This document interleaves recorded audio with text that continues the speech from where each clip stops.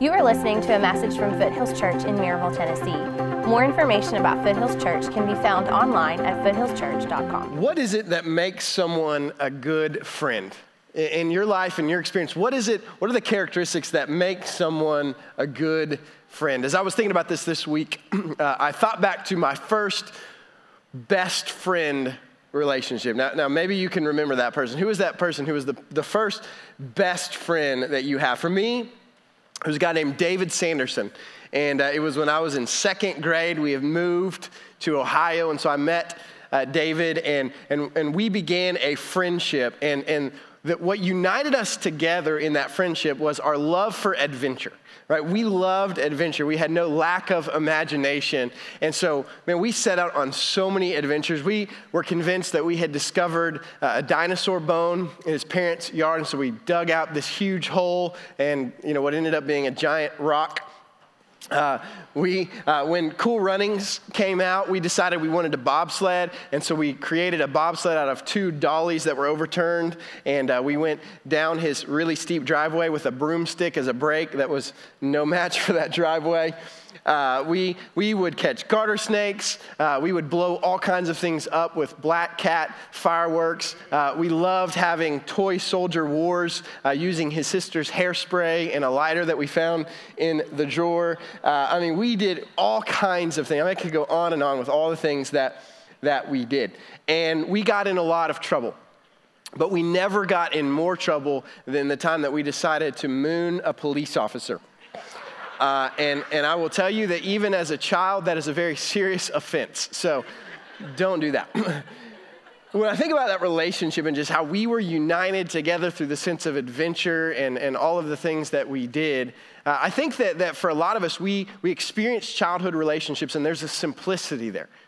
Right? We're united together by things that are fairly simple. But as we get older, relationships get more complex. And the things that unite us together are really a little bit different. And so I think that the question that we have to ask ourselves is as adults, what is it that makes a healthy relationship? Now, obviously, if we're going to have relationships and close friendships, there's an investment that we're going to make. We're going to invest our time, we're going to invest our emotions, we're going to invest our energy. And we've all had relationships that were unhealthy. We've all had relationships that were damaging and difficult. And so how is it that we can set out to experience relationships that are healthy and that are life-giving? And this is what we're going to look at from several passages across Scripture. This will be a little different this morning. We're going to look at several different passages. And I also am going to give some quotes from a book called Life Together by a man named Dietrich Bonhoeffer that I have found to be very helpful along this subject. And so my hope is that at the end of our time together, we'll have a clear picture of what God's design is for healthy relationships. So let's pray, and we'll get started. Father, we're so thankful for your grace. Father, we confess our need for your Spirit. We pray that through this time that you would speak truth to our hearts through your word, and that you would give us the ability to respond in obedience and faith. Mostly we pray that you would be glorified through this time. It's in Christ's name. Amen. When we think about relationships, the reason that we are relational people, which we are relational to the core. The reason that we are relational people is because we have been designed by a relational God. The Bible tells us that from the very beginning, God existed as Father, Son, and Holy Spirit, all united together in this perfect, loving relationship. And there is friendship at the very heart of God. And he has created us in his image. And so that relational DNA has been passed down to us. We see this in Genesis when we see God creating humanity. It says, let us make man in our image. Not let me make man in my image, but let us collectively make man in our image. And so that is who we are at our very core. And then going on in Genesis, we see God creating things. He creates, the plants. He creates the animals. He creates all these things. And he keeps saying everything is good. And the first time we see that something is not good is for man to be alone. You see, God created Adam. And he created him with this need for relationships with someone like him, with another human. Even though he had relationships with God, even though he had a relationship at some level with animals and he was entrusted to care for them, he still was missing something. He was lonely. And it wasn't that there was something wrong with Adam, but it was the way that God had created him with this need for relationship, and there was something missing. Right now, my son, Judson, is 5, and he loves Legos. And so his favorite thing is to get these Lego kits that you make, the bat plane or whatever it is. And so he loves to get the instructions out and put all the pieces together. Well, his 2-year-old brother also loves Legos. But the game that he likes to play is throw the Legos down the air vent.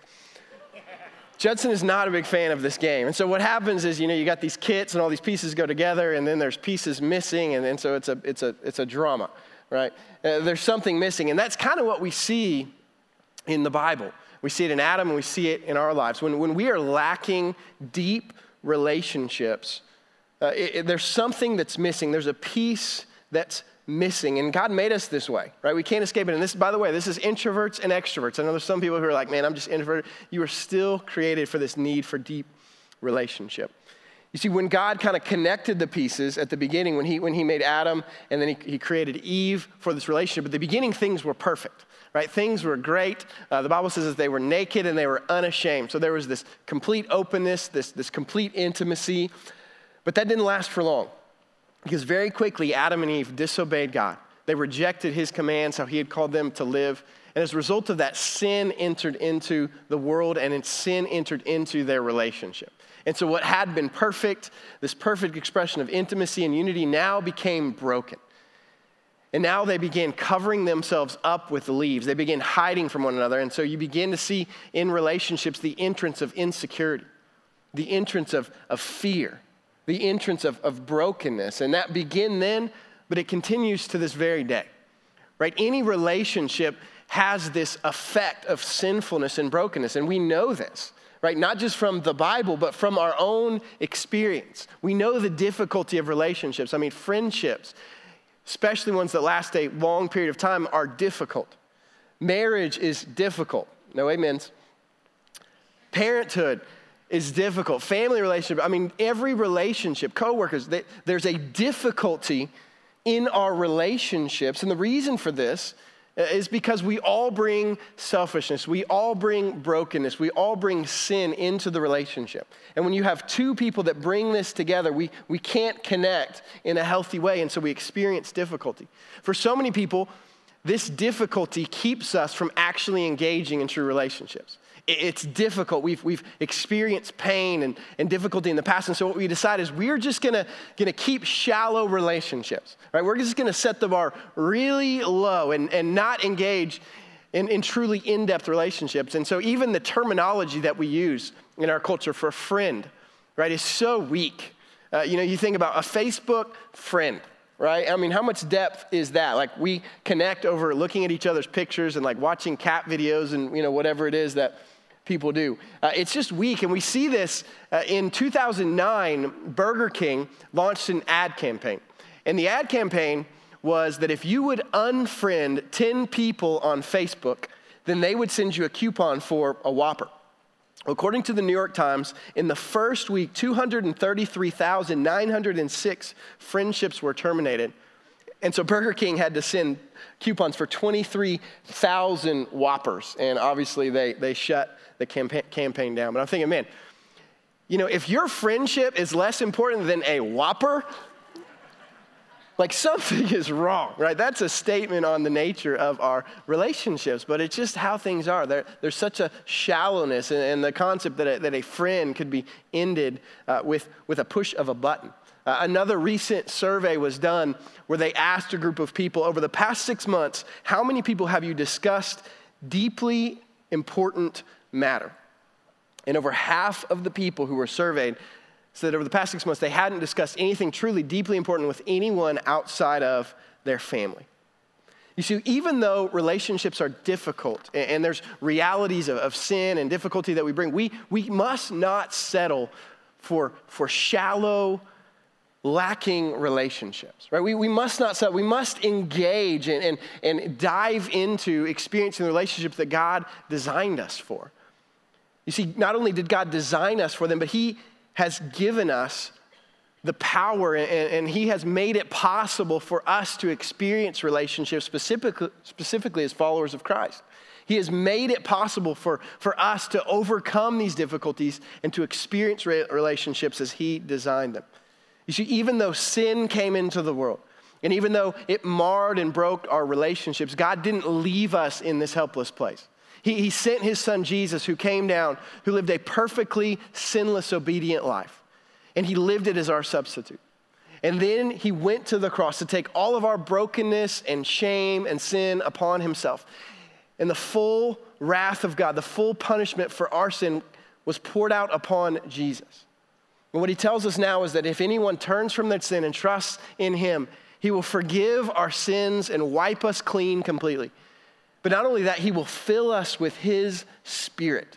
And now he will begin living in us to make us more and more like him. And this isn't just something that we're given as individuals. This is something that happens corporately, that we are united together through the Spirit of God with other Christians, with other people who are saved.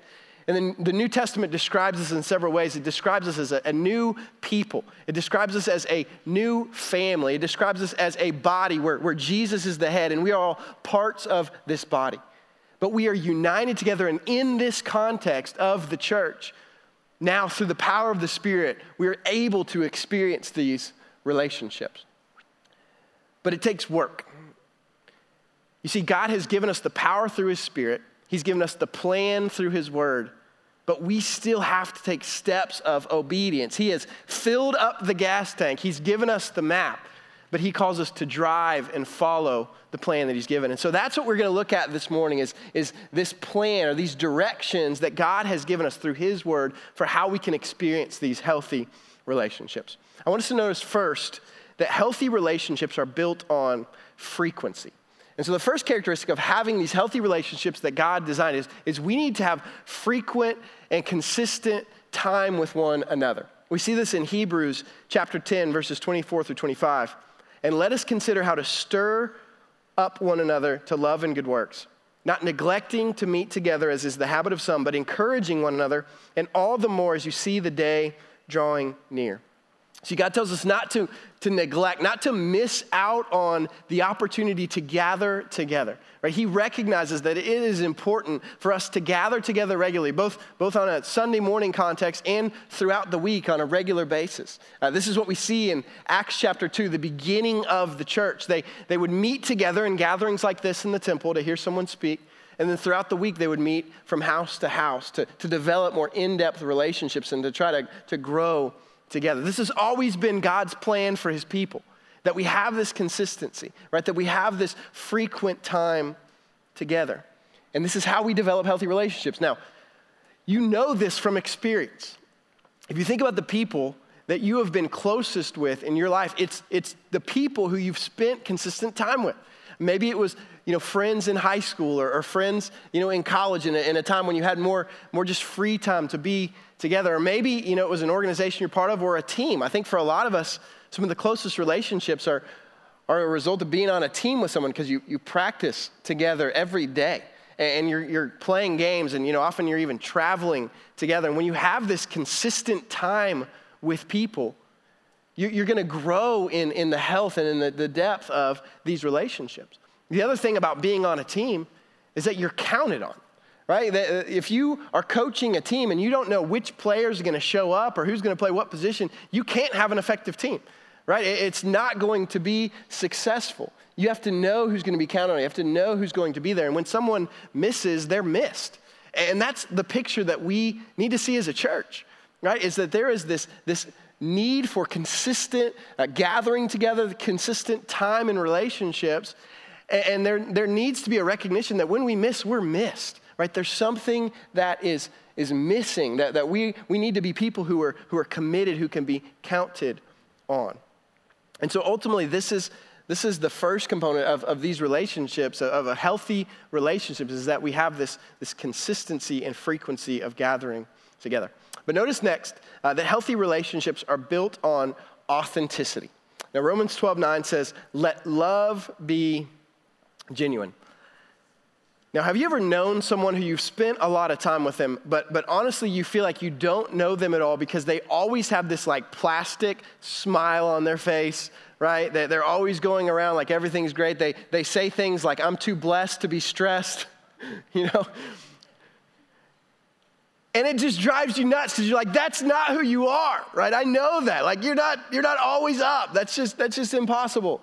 Right? And when we're around these people, we feel that. We feel like there's a lack of authenticity. But honestly, I think the church is one of the contexts where we can be most guilty of having these kind of fake, inauthentic relationships. Because we all feel this need to give this portrayal like we have it all together. Right? That everything's going well, that all our ducks are in a row, that everything is in line and in place in our lives. And we're afraid to actually open up, to let people know about the things that we're struggling with, that we're dealing with, to let people know, that we're struggling in our marriage, or let people know that we're struggling in our parenting, that we're struggling dealing with a loss and so many other ways. Because we are so concerned that if we admit that, if we tell other people that they'll lose respect for us, or that they'll tell other people what we shared with them, or that we'll be defined as like these needy people, and we can't take it. And so we sacrifice true friendships and relationships for the mirage of being impressive. But it's a terrible sacrifice because what we're left with is our loneliness and our struggle and our brokenness, and what we're missing out on is the blessing that God has given us in relationships with other people. And ultimately, the book Life Together by Bonhoeffer has a quote that I think is helpful here. It says, "It may be that Christians, notwithstanding corporate worship, common prayer, and all their fellowship and service, may still be left to their loneliness. The final breakthrough of fellowship does not occur because though they have fellowship with one another as believers and as devout people, they do not have fellowship as the undevout, as sinners. The pious fellowship permits no one to be a sinner. So everybody must conceal his sin from himself and from the fellowship. We dare not be sinners. Many Christians are unthinkably horrified when a real sinner is suddenly discovered among the righteous. So we remain alone with our sin, living lies and hypocrisy." And this quote just hits me because so often we live lives where we remain hypocrisy, we remain living lies, we remain living brokenness and struggling because we aren't willing to give up the false image of having it all together. And because of this, we miss the beauty of fellowship and friendship that God has offered us. My boys right now love superheroes, and they love to dress up like superheroes. They have weapons, they have costumes, and they have masks. And one of the things that they love is when my wife Jill and I will wear the masks as well. And so if you had like a camera into our living room, which that would be really weird, but if you did, you would see that there's time where all four of us are wearing these masks, right? It's like the crazy things that you do to entertain your kids. And there will be times when Jill and I will like catch sight of ourselves wearing these masks, and we will just crack up, like, because we look absolutely ridiculous, wearing these like Ninja Turtle mask or something. It's crazy. And I was thinking about it, I was like, man, so often that's kind of how we operate though, is we're wearing these masks, like we're pretending like we have it on, and we're wearing them with one another, and it's like, man, if we could just step back and see ourselves, we look so ridiculous. Like we look so silly, but it's not just funny, it's tragic.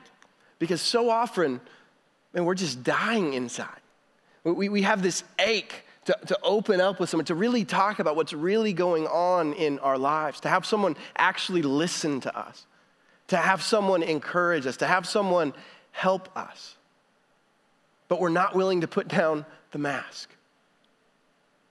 I think that ultimately is a tragedy because we think that the cost of giving up our image and the discomfort that it might bring is too high.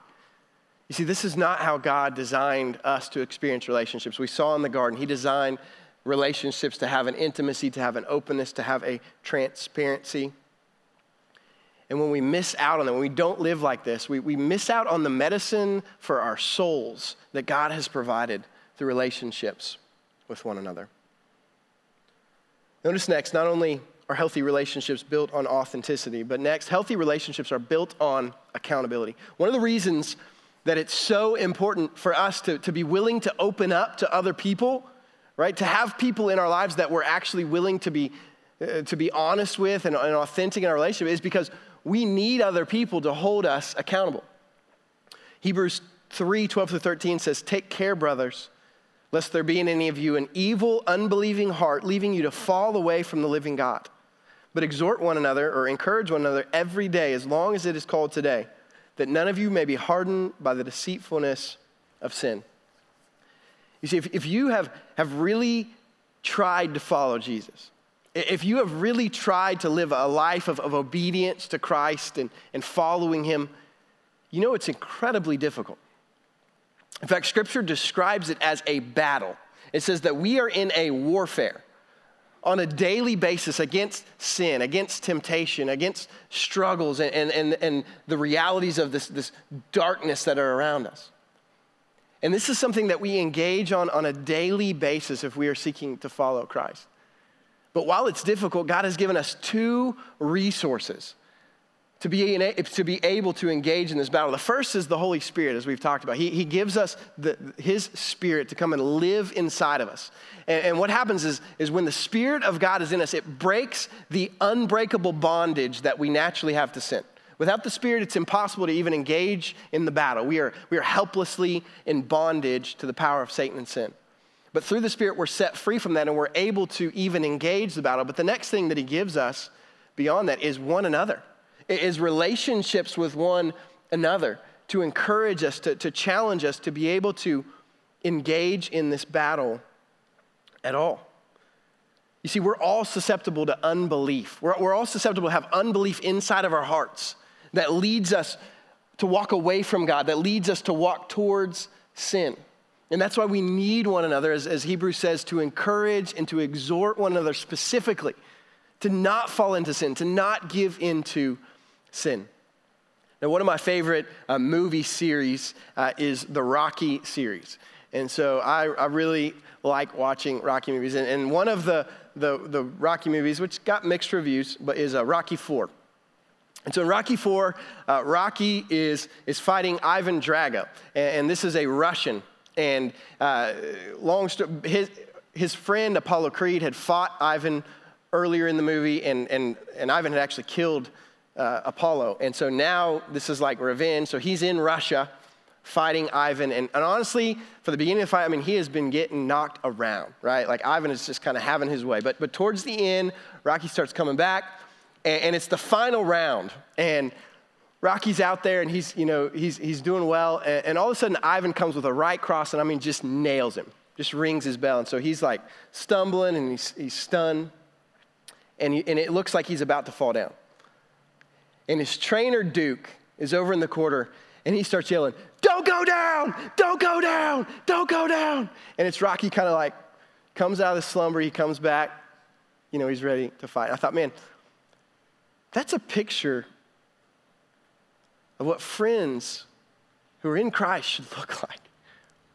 When they see us like falling into sin and walking into destructive places, they should, yell, "Don't go down into sin. Don't give in to this. Don't fall into this. Look, you're going to destroy yourself. You're going to destroy your family. Do not do this." Right? We need people in our corner who are willing to do that for us. The reason so often that we don't do this for one another is because we're afraid of how the person would respond to us. Right? We're afraid that if we actually do this, that the person would think that we're judgmental, or the person would think that we're hypocrites, or that we're harsh or unkind. Right? And so often that keeps us from actually taking the step that would help them. And this is where, once again, Bonhoeffer offers a helpful perspective. He says, "Nothing can be more cruel than the leniency which abandons others to their sin. Nothing can be more compassionate than the severe reprimand which calls another Christian in one's community back from the path of sin." You see, it's counterintuitive, but the most loving thing that we can do for a friend or a person who's directly connected with us that we see engaging in sin is to confront it, to speak to it. Now, we can't ensure how they'll respond, right? We cannot ensure how they will respond to us, but it is the most loving course of action to take. Proverbs 27:6 says, "Faithful are the wounds of a friend, profuse are the kisses of an enemy." Now, given the choice between wounds and kisses, we're typically going to choose kisses, right? That's a little more pleasant experience. But what Scripture would tell us is that the wounds of a friend, right, the words of a friend that may jar us, that may upset us, that may bother us, are actually what we need. They're what we need in our lives. We need friends who are not going to ignore sin, right, but are going to faithfully wound us, ultimately in order to save us. You see, we cannot ignore ongoing sin in the church, in our lives. We can't do this. Todd spoke last week about Matthew 18 and the command of church discipline, that when you see someone in sin, you go to them alone and confront them. And if they don't repent, you take another person with you, and then you continue along until you take it to the church. And you see, we can't just ignore Jesus' words, because he tells us this is the most loving course of action that we can take. And so my encouragement to you is, if you don't have anybody in your life who's willing to do that or who knows you at that level, that you find a few people that you give a hunting license to hunt sin in your life. You say, you have permission to hunt sin, that you see blind spots, that you see things that you see in my life that are dangerous and destructive and sinful. And when they do, right, when they come to you, fight the urge to bow up and push back, and recognize these as faithful wounds of a friend, as an expression of the grace of God. Healthy relationships are built on accountability. But notice next that healthy relationships are built on confidentiality. Whether we think about it or not, we spend most of our lives trying to build a certain reputation. And we are very intentional and careful about protecting that reputation to others. And so when I talk about these things, about, sharing things with one another and having this accountability and opening up about difficulties and darkness in our life, honestly, it sounds insane, right? It sounds like going against everything that we spend our life trying to do. Because we're concerned, okay, that person, will take this, and all of a sudden it'll become a prayer request, that they share with someone else. Maybe you've had that happen, or they'll change the way that they think about us. But you see, ultimately, right, the reality is that we must have relationships where we trust that there's confidentiality, right? That we're able to speak about these things because we know that there's confidentiality in that relationship. I think, when we consider the reality of gossip, it's something that doesn't seem like a big deal, right? Whether we share information with people who don't need to know it, or we listen to information that we don't need to know, it kind of seems harmless, like it's interesting, right? It makes us feel important. We have things to talk about. But the Bible is very clear to say that it is wicked, that it is destructive, that it destroys lives, it destroys families, it will destroy churches, right? Gossip is incredibly dangerous. Proverbs 20:19 says, he who goes about as a slanderer reveals secrets. Therefore, do not associate with a gossip. It says, don't even have a relationship with someone who gossips. So what this means is, if we have someone in our lives and we know they're always telling us, man, you're not going to believe what I heard about this person, or they're talking about other people's business or things that other people shared with them, and in confidence they're telling you, man, there should be an alarm going off inside of you, right? This is dangerous. This is not okay. I cannot have a relationship with a person who engages in gossip. And ultimately, you've heard the phrase, show me your friends and I'll show you your future. But here's the deal. If your friends are people who talk about other people's business with you, or if your time together with friends is all talking about one another, I will show you your future, right? You will end up being talked about. Your life will be drug out. Your junk will be talked about in their gossip sessions with other people. I can assure you that will be your future. And so when we come into situations where gossip is taking place, which we all experience, you have two buckets. You have two choices, right? One bucket is a bucket of gasoline. The other is a bucket of water. You can choose the bucket of gasoline by engaging that conversation, by talking about it, by sharing that with other people. When you do that, you are taking a bucket of gasoline, you're dumping that on that fire, and the flames will erupt and continue to spread. Or you can choose the bucket of water, right? You can shut down the conversation. You can direct that person to go to the person they're talking about or someone who can actually do something about it and pour water on that situation. But let me tell you, if you choose the bucket of gasoline, you will not escape the destruction of the fire, right? It will come back to affect you. If that's the relationships you're part of, ultimately, you will experience the destruction. So be guarded with things others share with you. Be a steel trap, not a colander, right? And be careful about the relationships that you have and the kind of conversations that are part of those. So not only are healthy relationships built on confidentiality, but notice, fifth and finally, healthy relationships are built on love. And really, true love encompasses all the other things that we've talked about up to this point. If you have love in a relationship, you will do all of the things that we've been talking about. Now, when you hear me say a healthy relationship and built on love, that kind of sounds soft and like generic, like, the Beatles, all you need is love. It's like, okay, what does that even mean, really? And this is where, as Christians, we have a unique perspective on what love is, right? Christ has given us a very specific understanding of what it means to be loving. Because ultimately, he says that love is not just warm fuzzies that you feel, right? Love is not an emotion that you experience, but it's an expression that you show. Love is active, right? And we see this in God's love towards us. 1 John 4 says, "Beloved, let us love one another, for love is from God. And whoever loves has been born of God and knows God. Anyone who does not love does not know God, because God is love. In this, the love of God was made manifest among us, that God sent his only Son into the world so that we might live through him. And this is love, not that we have loved God, but that he loved us and sent his Son to be the propitiation for our sins. Beloved, if God so loved us, we also ought to love one another. No one has ever seen God.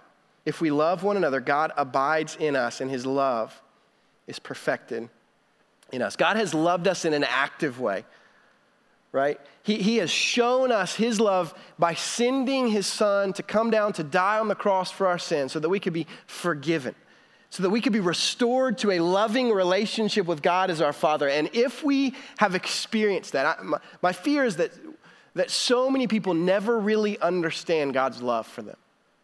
So many people live with so many doubts and concerns that they never understand the greatness of God's love for them. Right? God loves you. When you consider even your love for your children or family members, God loves you 10 billion times more than that.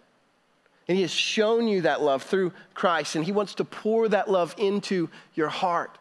He calls us to receive that. And if you understand the inconceivable greatness and graciousness of the love that God has for you, and that is poured out into your heart through the Spirit, you can't contain that, right? It naturally will overflow into your love for others. It naturally will be expressed towards those around you. And it will be expressed in ways that are Christ-like, in ways that are active, in ways that are generous, in ways that are costly, in ways that are sacrificial and selfless.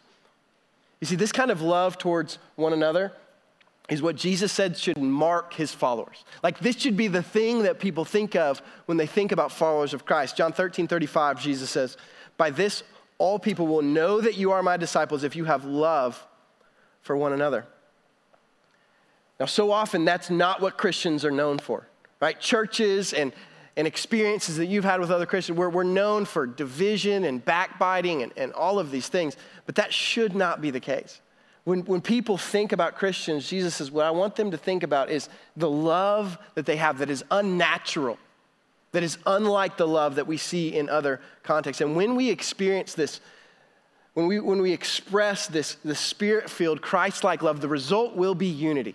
Right? That's the result, is we will be unified. And when Jesus prays for us, by the way, in John 17, we see Jesus' prayer for us. He prays for all of those in the future who will be his followers. So for us sitting in this room today, Jesus prays for us. You know what the prayer request that he has for us? It says that they may all be one, just as you, Father, are in me and I in you, that they also may be in us, so that the world may believe that you have sent me. Jesus says when we experience these healthy, loving relationships, there is this oneness, there is this unity that results. And that's the bottom line of this sermon, is that unity flows out of these healthy relationships. And that's not just a unity so that we can like hold hands and sing Kumbaya and get warm fuzzies, right? This is unity that's purposeful. It's unity that has a mission to it, because when the world around us sees the unity that we have, it should cause them to recognize that something is different about us. When they see how different we are from one another, when they see that naturally we wouldn't experience these loving relationships, that naturally we wouldn't just click, but that what we have in common through Christ is greater than our differences. When they see that, it should lead them to ask, why do they love each other like this? And the response that we have to give is Jesus.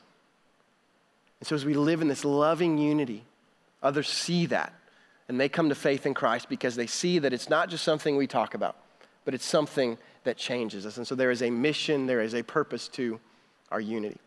So I was thinking about this week. I saw a news story. Maybe many of y'all saw it as well. In Panama City Beach, there was a family who was out in the ocean, and there were two boys who were out furthest, and a riptide began to pull them out away from the shore. And they started screaming and yelling, and so their mom went to try to rescue them, and she got pulled out as well. And then the grandmother came over, and she was trying to help, and she got pulled into the riptide. And so when people on the beach saw this screaming, that they saw what was happening, they began to form a human chain. And so starting on the beach, they would hold hands from one person to the next. And as it began to grow, all these people all over the beach, didn't know each other at all. They began to come together. They would link hands and leak hands. And ultimately, this human chain was over 80 people. And they went all the way out into the water. They were able to reach this family that was getting swept away in the riptide. They were able to rescue them, bring them back on to the shore to safety. When I saw that, I was like, man, that's a picture of what the church should be. Of people who are different and diverse, who don't necessarily have a lot in common, but we're united by a common mission. We're united by a common purpose, and that's to see people saved, to see people come to faith in Christ. And as we experience that unity in mission, we'll begin to grow together on our relationships with one another. We begin to grow together in our relationship with Christ. And ultimately, God will use us for his purpose to reach people who are lost and dying far from him. You see, my prayer this morning is that we would be people who don't settle for isolated lives and shallow relationships, but that we would recognize that God is a relational, loving God who has made us in his image. And he's made us to experience relationships so that we will flourish, so that we will find joy. And he has designed those relationships to be experienced in a certain way. They're to be built on frequency, authenticity, accountability, confidentiality, and ultimately on unifying love.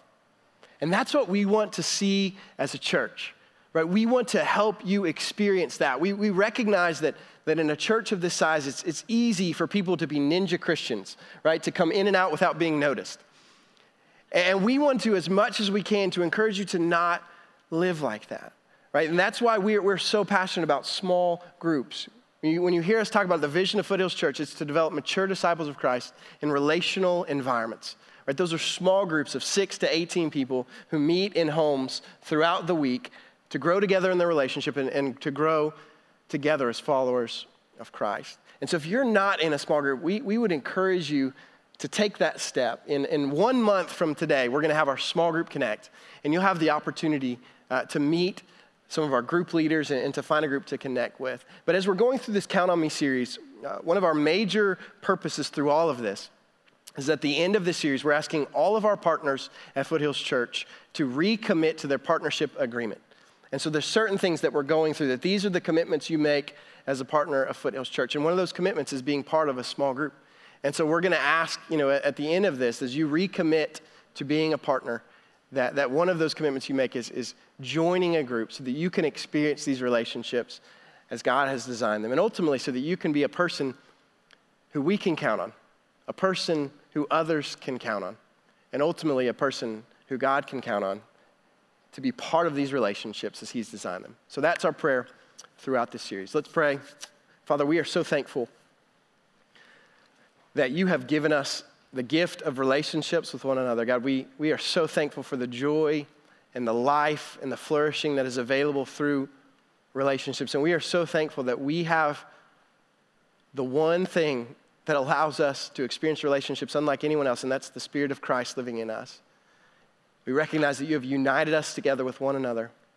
You've given us one another as a gift. And Father, we confess that so often we allow selfishness, we allow the difficulty, we allow busyness, and so many things keep us from the relationships that you have designed for us. And so, Father, my prayer is that we all would recognize areas where that's true in our lives, that we would take the step to experience the relationships that you have designed for us. And ultimately, that this would not just be something that we enjoy, but these relationships would be purposeful. Father, that we would grow closer to you as a result of them, and that we would lead those who are far from you to know you because of the relationships that we see, and that ultimately through that they would experience a relationship with Christ. It's in his name we pray. Amen. Thank you for listening. More information about Foothills Church can be found online at foothillschurch.com.